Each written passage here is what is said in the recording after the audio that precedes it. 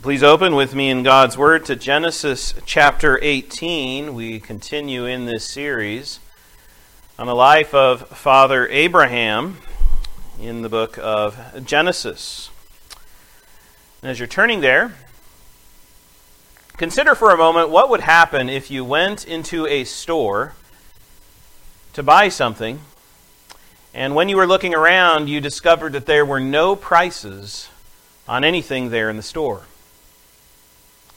How would you feel? What would you be thinking? Well, this is actually quite common around the world. I remember once being in Africa and going into a store. The expectation there was that you'd barter. You would begin by asking, well, how much do you want for this? And then they would give you some price. You'd, of course, be rather foolish to simply give them the money, so you would say how much you'd like to pay. And then, of course, you'd start to haggle back and forth, try and come up with a mutually agreeable amount of money to pay. I think many of us are thankful that we don't live in this kind of bartering system today in our country. We like having prices. We know how much things cost. But through so much of the world, bartering is the norm. And it's actually a very common practice even through history, including in the days in which Scripture was being written, in the day in which Abraham lived. So the question I want us to begin wrestling with this morning is, what would happen if you tried to barter with God? Because believe it or not, this is actually what happens with Abraham. So let us read of this bartering this morning. Genesis 18, verses 16 through the end of the chapter in verse 33. Then the men rose from there and looked towards Sodom. And Abraham went with them to send them on the way. And the Lord said, "Shall I hide from Abraham what I am doing? Since Abraham shall surely become a great and mighty nation, and all the nations of the earth shall be blessed in him. For I have known him, in order that he may command his children and his household after him, that they keep the way of the Lord, to do righteousness and justice, that the Lord may bring to Abraham what he has spoken to him." And the Lord said, "Because the outcry against Sodom and Gomorrah is great, and because their sin is very grave, I will go down now and see whether they have done altogether according to the outcry against it that has come to me. And if not, I will know." Then the men turned away from there and went toward Sodom, but Abraham still stood before the Lord. And Abraham came near and said, "Would you also destroy the righteous with the wicked? Suppose there were 50 righteous within the city. Would you also destroy the place and not spare it for the 50 righteous that were in it? Far be it from you to do such a thing as this, to slay the righteous with the wicked, so that the righteous should be as the wicked. Far be it from you. Shall not the judge of all the earth do right?" So the Lord said, "If I find in Sodom 50 righteous within the city, then I will spare all the place for their sakes." Then Abraham answered and said, "Indeed now, I who am but dust and ashes have taken it upon myself to speak to the Lord. Suppose there were 5 less than the 50 righteous. Would you destroy all the city for the lack of 5? So he said, "If I find there 45, I will not destroy it."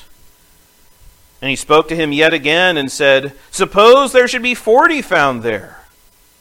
So he said, "I will not do it for the sake of 40. Then he said, "Let not the Lord be angry, and I will speak. Suppose 30 should be found there." So he said, "I will not do it if I find 30 there." And he said, "Indeed, now I have taken it upon myself to speak to the Lord. Suppose 20 should be found there." So he said, "I will not destroy it for the sake of 20. Then he said, "Let not the Lord be angry, and I will speak but once more. Suppose 10 should be found there. And he said, I will not destroy it for the sake of 10. So the Lord went his way as soon as he had finished speaking with Abraham, and Abraham returned to his place. Now let us go again before our Lord in prayer.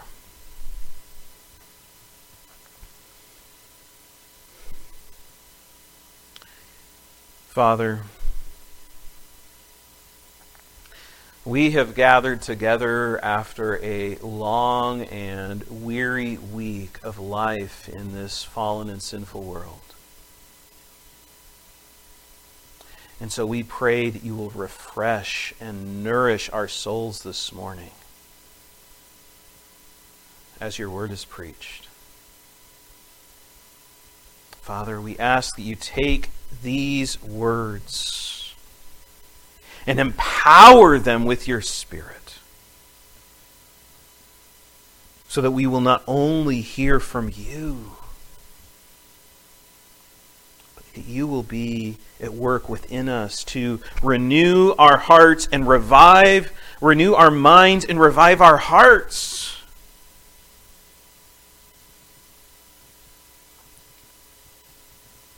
As those whose hope is found only and completely in Jesus Christ. So please, Father, keep from us whatever distractions may be around us. Remove from our minds whatever concerns or things that may keep us from staying focused on your word. And Father, bless me as your messenger, that you will use me humbly as the one through whom you speak for the good of your people and for the salvation of sinners, so that you will be glorified and the name of Christ will be magnified.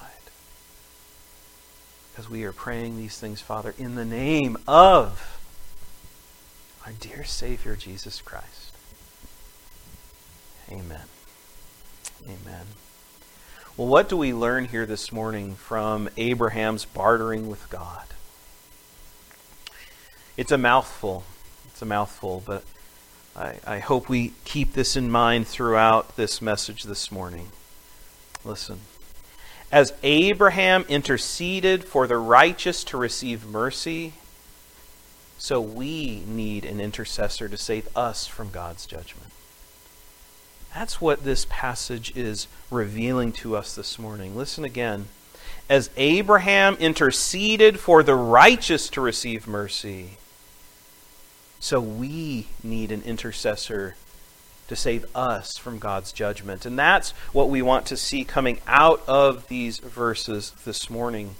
So let us begin by dividing these verses in half. Okay, the first half, verses 16 to 21, we see God's judgment revealed.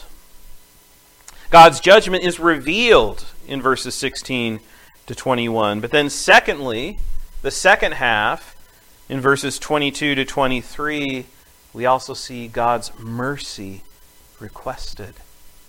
God's mercy requested. So God's judgment revealed and God's mercy requested. Let's begin then with this first division of God's judgment revealed. Remember here, in the midst of humanity who has been living in rebellion against God in sin, that God calls out of sinful humanity a man through whom he will bless the world with salvation from his judgment and wrath for our sin.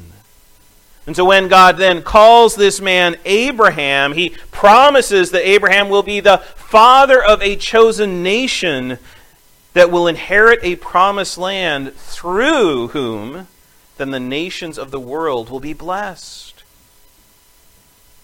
Which is why God makes a covenant with Abraham. This covenant is a guaranteed commitment God makes to keep and fulfill his promises. Which is why we read of Abraham's great faith in God. Abraham believed in God and trusted in God's promises to him. So God makes promises in this covenant, but then God also places obligations upon Abraham in this covenant. Which is why God commands Abraham and his descendants to keep a covenant sign of circumcision, through which they will identify with God and be separate as his people. And it is through their keeping this covenant sign that they will then enjoy God's covenant promises by faith. Which is why then Abraham and the men in his household are then circumcised. You see, there's still a problem that we run into as the book of Genesis continues, because after almost 25 years, God's promises to Abraham have not been fulfilled. They are living in the promised land. They must dwell in tents because it is not their home. And Sarah, his wife, remains barren and can no longer have children. Which means there's no natural way for Abraham to have any descendants to receive these promises. So it's in the midst of this situation, God once more appears to Abraham in what is called a theophany, or a visible manifestation of God. And here God appears with two angels, all three of them appearing in human form as men. So as chapter 18 begins, we find God then sharing a covenant meal with Abraham to commune with him and to reveal to Abraham and his wife Sarah that they will supernaturally have a son. What they cannot do without God, they can only do through God and by God's power. Have a son within the next year. What then happens after Abraham receives God's covenant sign and shares in God's covenant meal? Well, these three divine visitors shift Abraham's focus to the peoples living around him. So they rise from this meal to leave and look toward the great city of Sodom.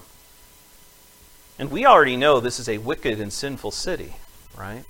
Most of us are already familiar with what is coming in Sodom and Gomorrah, but even back in the book of Genesis, when Abraham's nephew Lot left Abraham to go out and dwell on his own, he headed east toward the city of Sodom.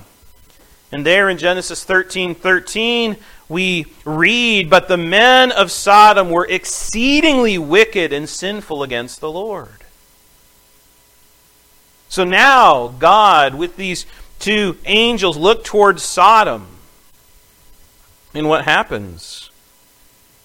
Abraham went with them. He walks with them as they go to the city.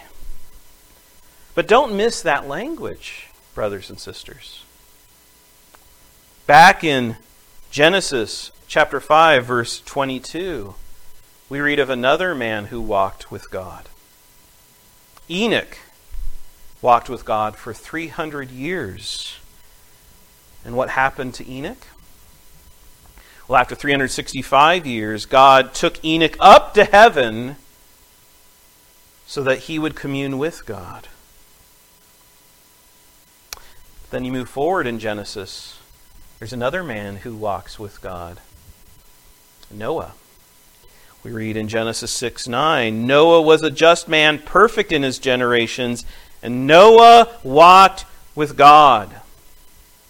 So Enoch walks with God, Noah walks with God, and now what do we see?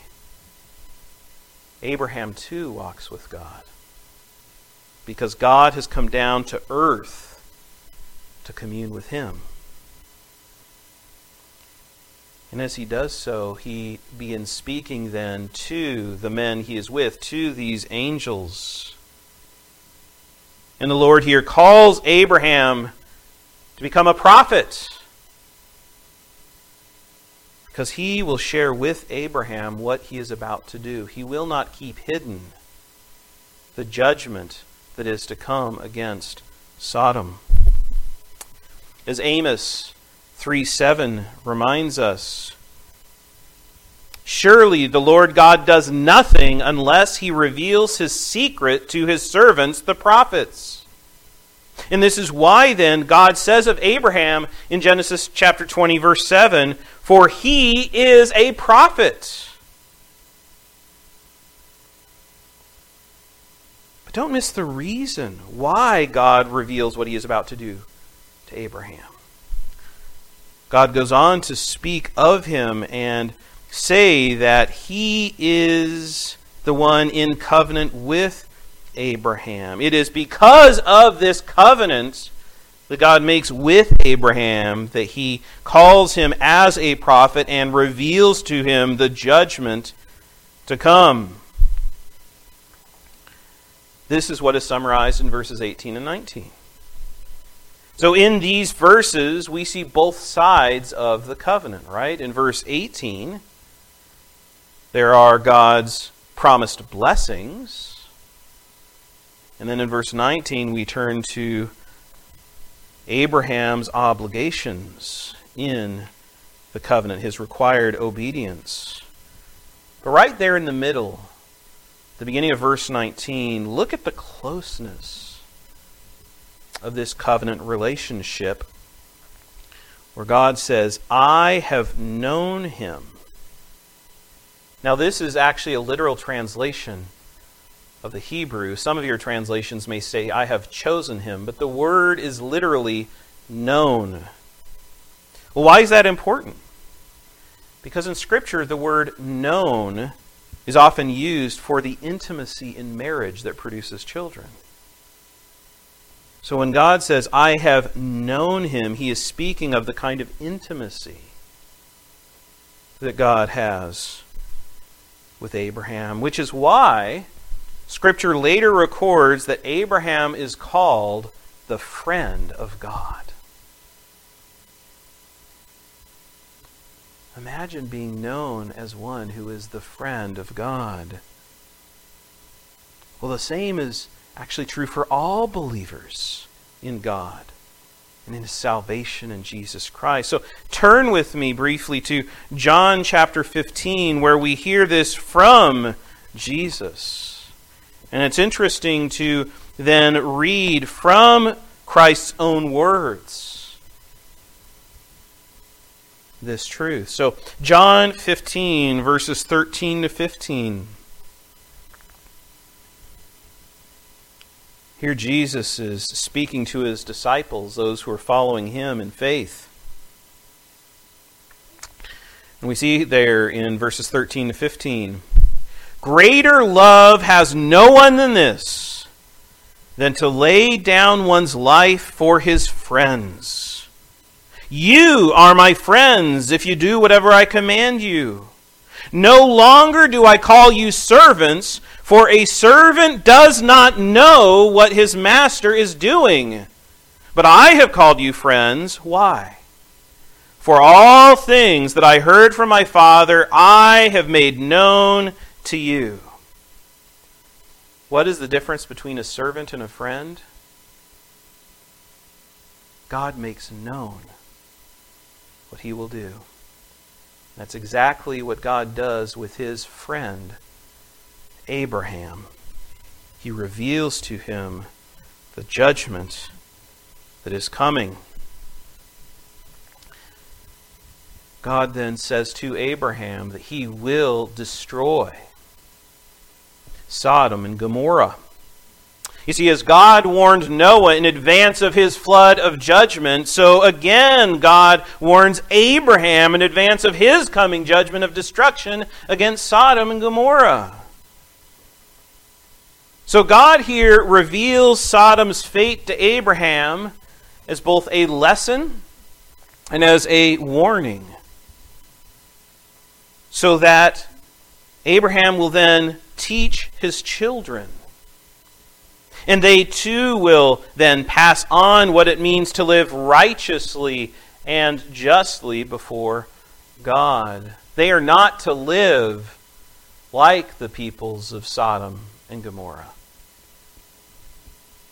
but they are to live righteously and justly before God. So here God reveals this to Abraham, showing him that if he does not teach his descendants to walk in this way, then they too will suffer the same judgment as Sodom. It is then through God's destruction of Sodom that Abraham's descendants, who become the nation of Israel, will learn of God's greater judgment against sin, so that they will then keep the way of the Lord until God's promise of salvation comes. And as God speaks of this coming judgment, what does he say? There is an outcry against Sodom and Gomorrah. Do you remember earlier in Genesis chapter 4 what happens when Cain murders his brother Abel? God says to Cain, "What have you done? The voice of your brother's blood cries out to me from the ground." And now once more, the voices of those who have suffered and been oppressed in the cities of Sodom and Gomorrah are crying out to God from these cities.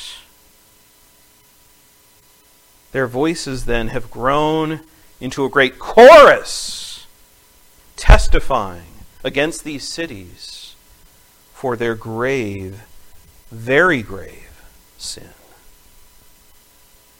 You see then that God's judgment is the right consequence of being punished for sin. His judgment is a consequence of their sinfulness, because God is angry with the wicked, and their wickedness in sin is very great. But first, God wants to see whether these reports, this outcry that has come up to him, is true. Now again, we know God knows everything, but he wants Abraham and the rest of us to know that he is just, and he will not punish anyone for crimes without confirming first the charges that are against them. We also find how patient God is in his judgment. It's amazing how integrated Genesis is, isn't it? We're going back and forth throughout this book. But just a few chapters ago, in Genesis 15, God tells Abraham that his descendants will first be enslaved in Egypt for 400 years before they are then set free to live in the Promised Land. And why will this take place? Because we read in Genesis 15:16, "In the 4th generation they shall return here, for the iniquity of the Amorites is not yet complete." The Amorites were a sinful people, but their sin had not become so great that it was time for God to judge them through his people coming into the Promised Land. It would take another 4 generations. And here again we find Sodom, who have lived for so long in sin, and yet finally, after all these years, their sin has become so great that God's judgment has come. Their iniquity is complete. But this is why God will not judge them until he confirms their sin is so heinous that they have now passed the point of no return. See, sin can grow among us to the point where God's grace is no longer found. And God's judgment comes. So we read here in Genesis 18, him saying that he will go down now to see whether these things are true. And this is the same language that we read of when God brings judgment against Babel in uniting together against him in sin. We read in Genesis 11 verse 5, "But the Lord came down to see the city and the tower which the sins of men had built." Once again then we see God coming down in judgment against sinful humanity. So then, what do we find in these verses? What we find is a contrast between Abraham and Sodom. Abraham walks with God as his friend, while Sodom's sin against God will bring judgment. What then is the difference between Abraham and Sodom? That Abraham has faith in God and trusts in God's promises, while those in Sodom have rejected God and live for themselves in sin. And the same difference continues in this world today. That we all deserve God's judgment for our sin, but God provides salvation to all who have faith in Him and trust in His promises. So this morning, hear God's warning of judgment. God is coming in judgment for our sins and for your sin. His judgment against sin has been revealed to us through the apostles and prophets. And listen, the judgments of this world are a confirmation of the final judgment to come for our sin. Your hope and my only hope is to repent of our sins and receive God and His promise of salvation through Jesus Christ. So confess your sins before God and come to Christ as the one who saves us from the judgment of God that we deserve for our sin. God's judgment is revealed. But then we come to the second part of these verses, the second half, the second division in verses 22 to 33, where our hope is further explained and further seen when God's mercy is requested. See, now these two angels go and head towards Sodom. Why? So that two witnesses will confirm the crimes of Sodom and Gomorrah, which is what God later requires in His law among His people. But the manifestation of God remains with Abraham, allowing Abraham to express his concern for the coming destruction of these cities. This is what it means to intercede. Children, if I'm using this word intercede or intercessor, what does that mean? Well, to intercede simply means to plead on behalf of someone else who is in trouble or in danger. And here Abraham looks out at Sodom and Gomorrah, and he pleads with God that mercy will come to these places, that the cities will be spared because of the severity of God's judgment. And his key concern there comes at the end of verse 23, when Abraham says, "Would you also destroy the righteous with the wicked?" And this is where we get into him bargaining with God, right? Him bartering with God. Now, I admit that over the years, when I've read these verses, they frankly haven't made a lot of sense to me.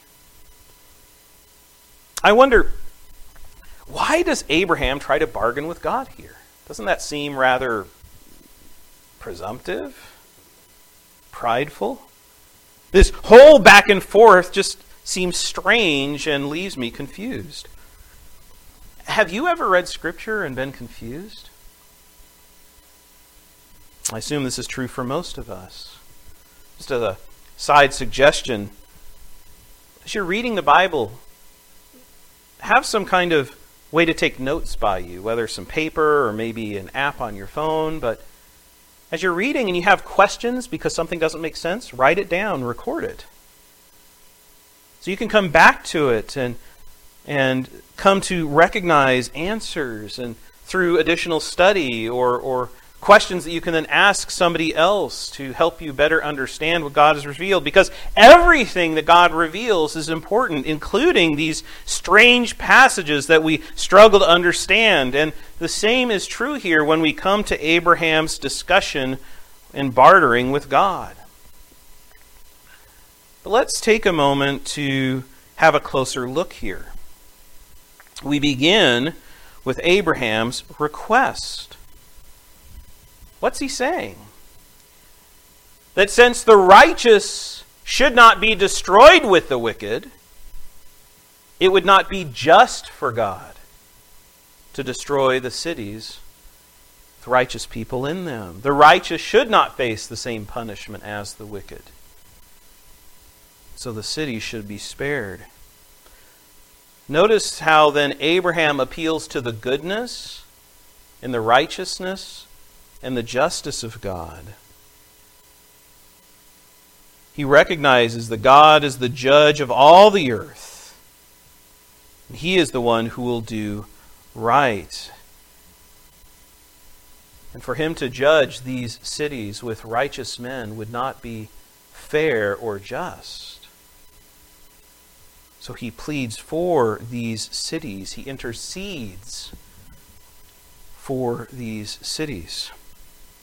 And he begins by asking God, well, if there are 50 righteous people,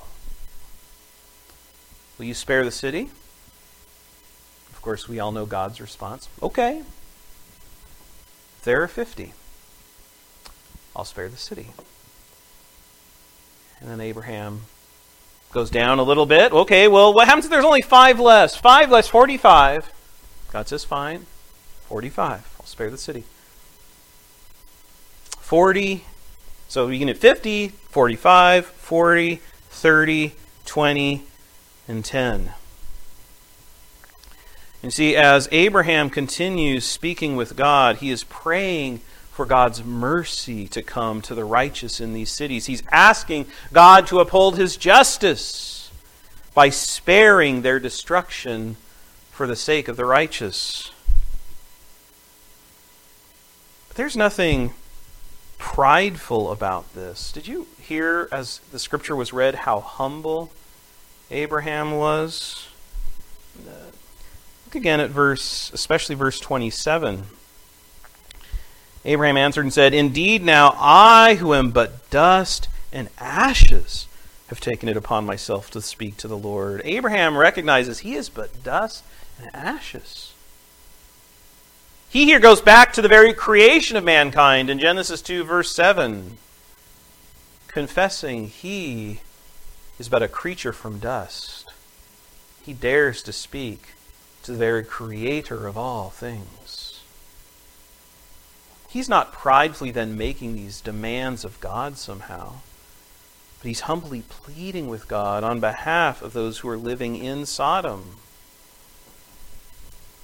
But here's the question it's helpful for us to wrestle with for a moment. Why does Abraham keep having to go down in his request?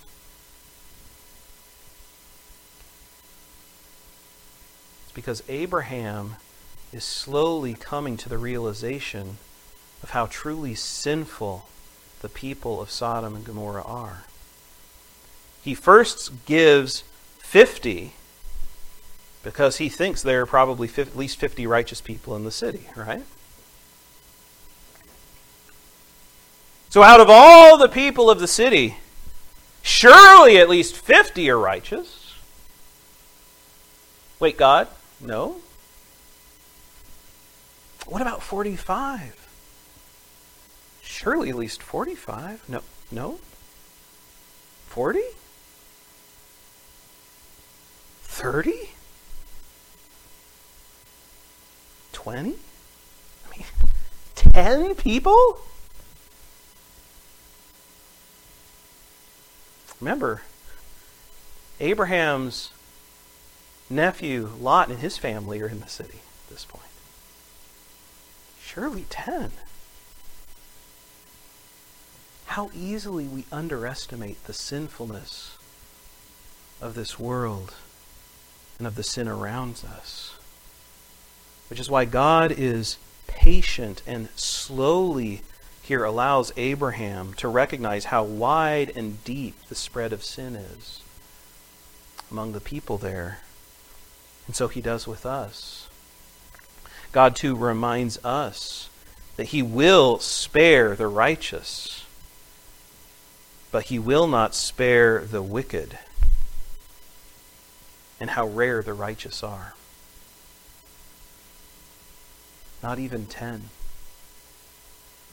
Not even 10 could be found. So salvation from God's judgment requires us to stand righteous before God rather than remain in our sinfulness under his wrath. And God here warns Abraham this judgment will come because there are not those who are righteous to then spare them from judgment. Bruce Waltke then, in his commentary, writes, "It is now established that the judgment on Sodom and Gomorrah, the paradigm for God's future judgments, is just. The Lord investigates the accusations thoroughly, ensures two objective witnesses, involves the faithful in his judgment, displays active compassion for the suffering, and prioritizes divine mercy over indignant wrath." So, brothers and sisters, do we share this compassionate heart of Abraham, grieving over the coming destruction of God's judgment of our fellow men and women who remain in their sin? Are we praying to God, pleading for his mercy to be saved from his judgment? Or do we have a false confidence in those who are around us? That our friends and our family are not really this bad, are not really this wicked, are not really this evil to deserve God's wrath. This is the sober reflection I've had to wrestle over as I was studying this passage and preparing to preach it this morning. How much our hearts need to grow with this kind of compassion for the people around us. Like Abraham, we too easily believe there are far more righteous than there really are. How great then is the need for God's mercy. But let's start with ourselves. What hope do we have to be saved from God's judgment? And here we come back to where I began. As Abraham interceded for the righteous to receive mercy, so we need an intercessor to save us from God's judgment. And listen, our intercessor came in the person of Jesus Christ when the one walking with Abraham announcing God's judgment became Abraham's descendant to save us from God's judgment. Isn't that beautiful? The very one who walked with Abraham, revealing God's judgment, is the one who became Abraham's descendant to then save us from God's judgment. This is the gospel of Jesus Christ. That God himself becomes man to live the righteous life we refuse to live in our sinfulness. And then to take the very judgment of God upon himself as God's very wrath is poured out upon the cross. And Jesus dies under the very curse that we deserve in our sin. It is only as we have faith then in God, by turning away from our sins in repentance and by turning to Christ, believing in his work of salvation for us, that we have an intercessor who pleads for us before God and become the righteous ones who are spared from God's judgment. See, while we all deserve God's judgment for our sin, Jesus Christ fulfills God's promise of salvation. And so by believing in Jesus, we receive his righteousness as our own. So we will be spared God's judgment. And we then receive the mercy that our intercessor has pled for, because he has provided our righteousness. And he intercedes for us before our good, righteous, and just God. Christ then is our great intercessor who pleads for our mercy before God the Father.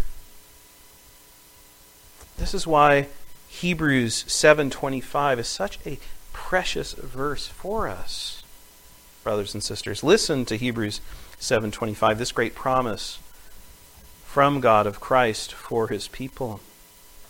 Therefore, he is also able to save to the uttermost those who come to God through him, since he always lives to make intercession for them. Our hope of salvation is found through not our own righteousness, but the righteousness received from our intercessor, who pleads for God's mercy, so that we will then be forgiven of our sins and cleansed of our unrighteousness. This ministry of intercession then is revealed more fully to us in 1 John 2. So let's turn to one final passage of Scripture this morning, 1 John 2, verses 1 and 2, where Christ, our intercessor, serves as our advocate before the Father. 1 John 2, 1 and 2.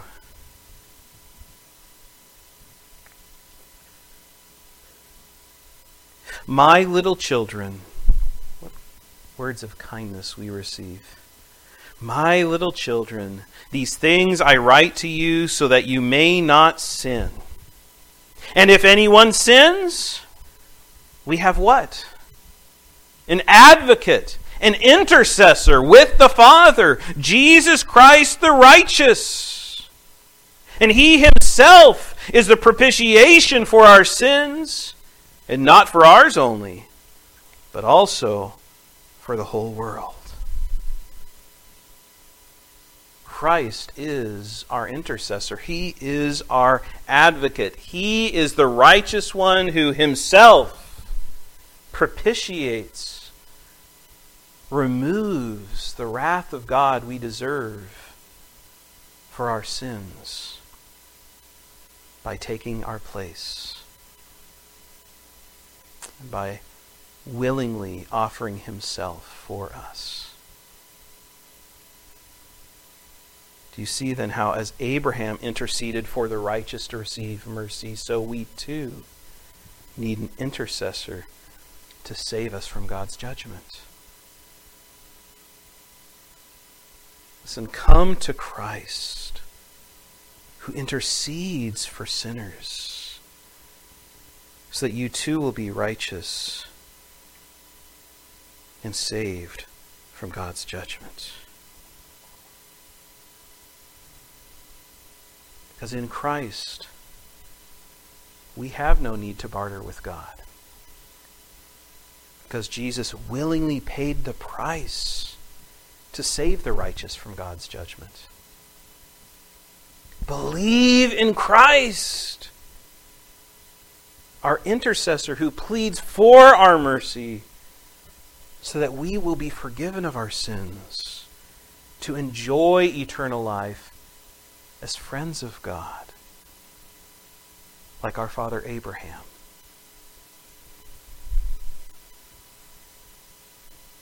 You can be a friend of God today, saved from his judgment by sharing the faith of Abraham, believing in God, and trusting in his salvation given to us in Jesus Christ. Let's pray.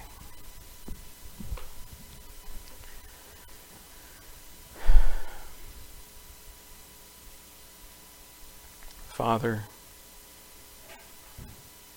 what glorious truths you have revealed to us this morning. First, through the sobering words of revealing your judgment,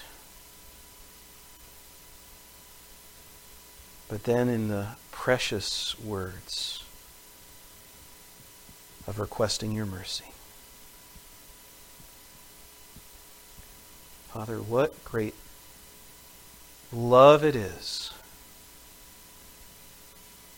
that you gave your only Son to be our intercessor, so that we will be saved from your judgment.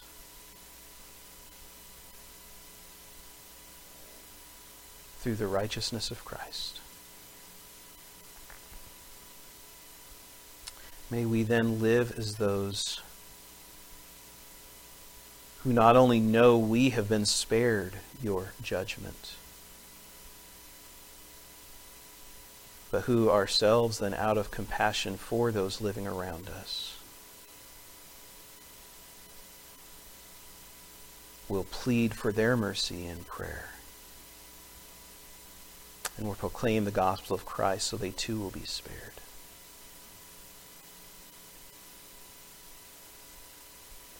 We ask these things, Father, in the name of our glorious Savior, Jesus Christ. Amen.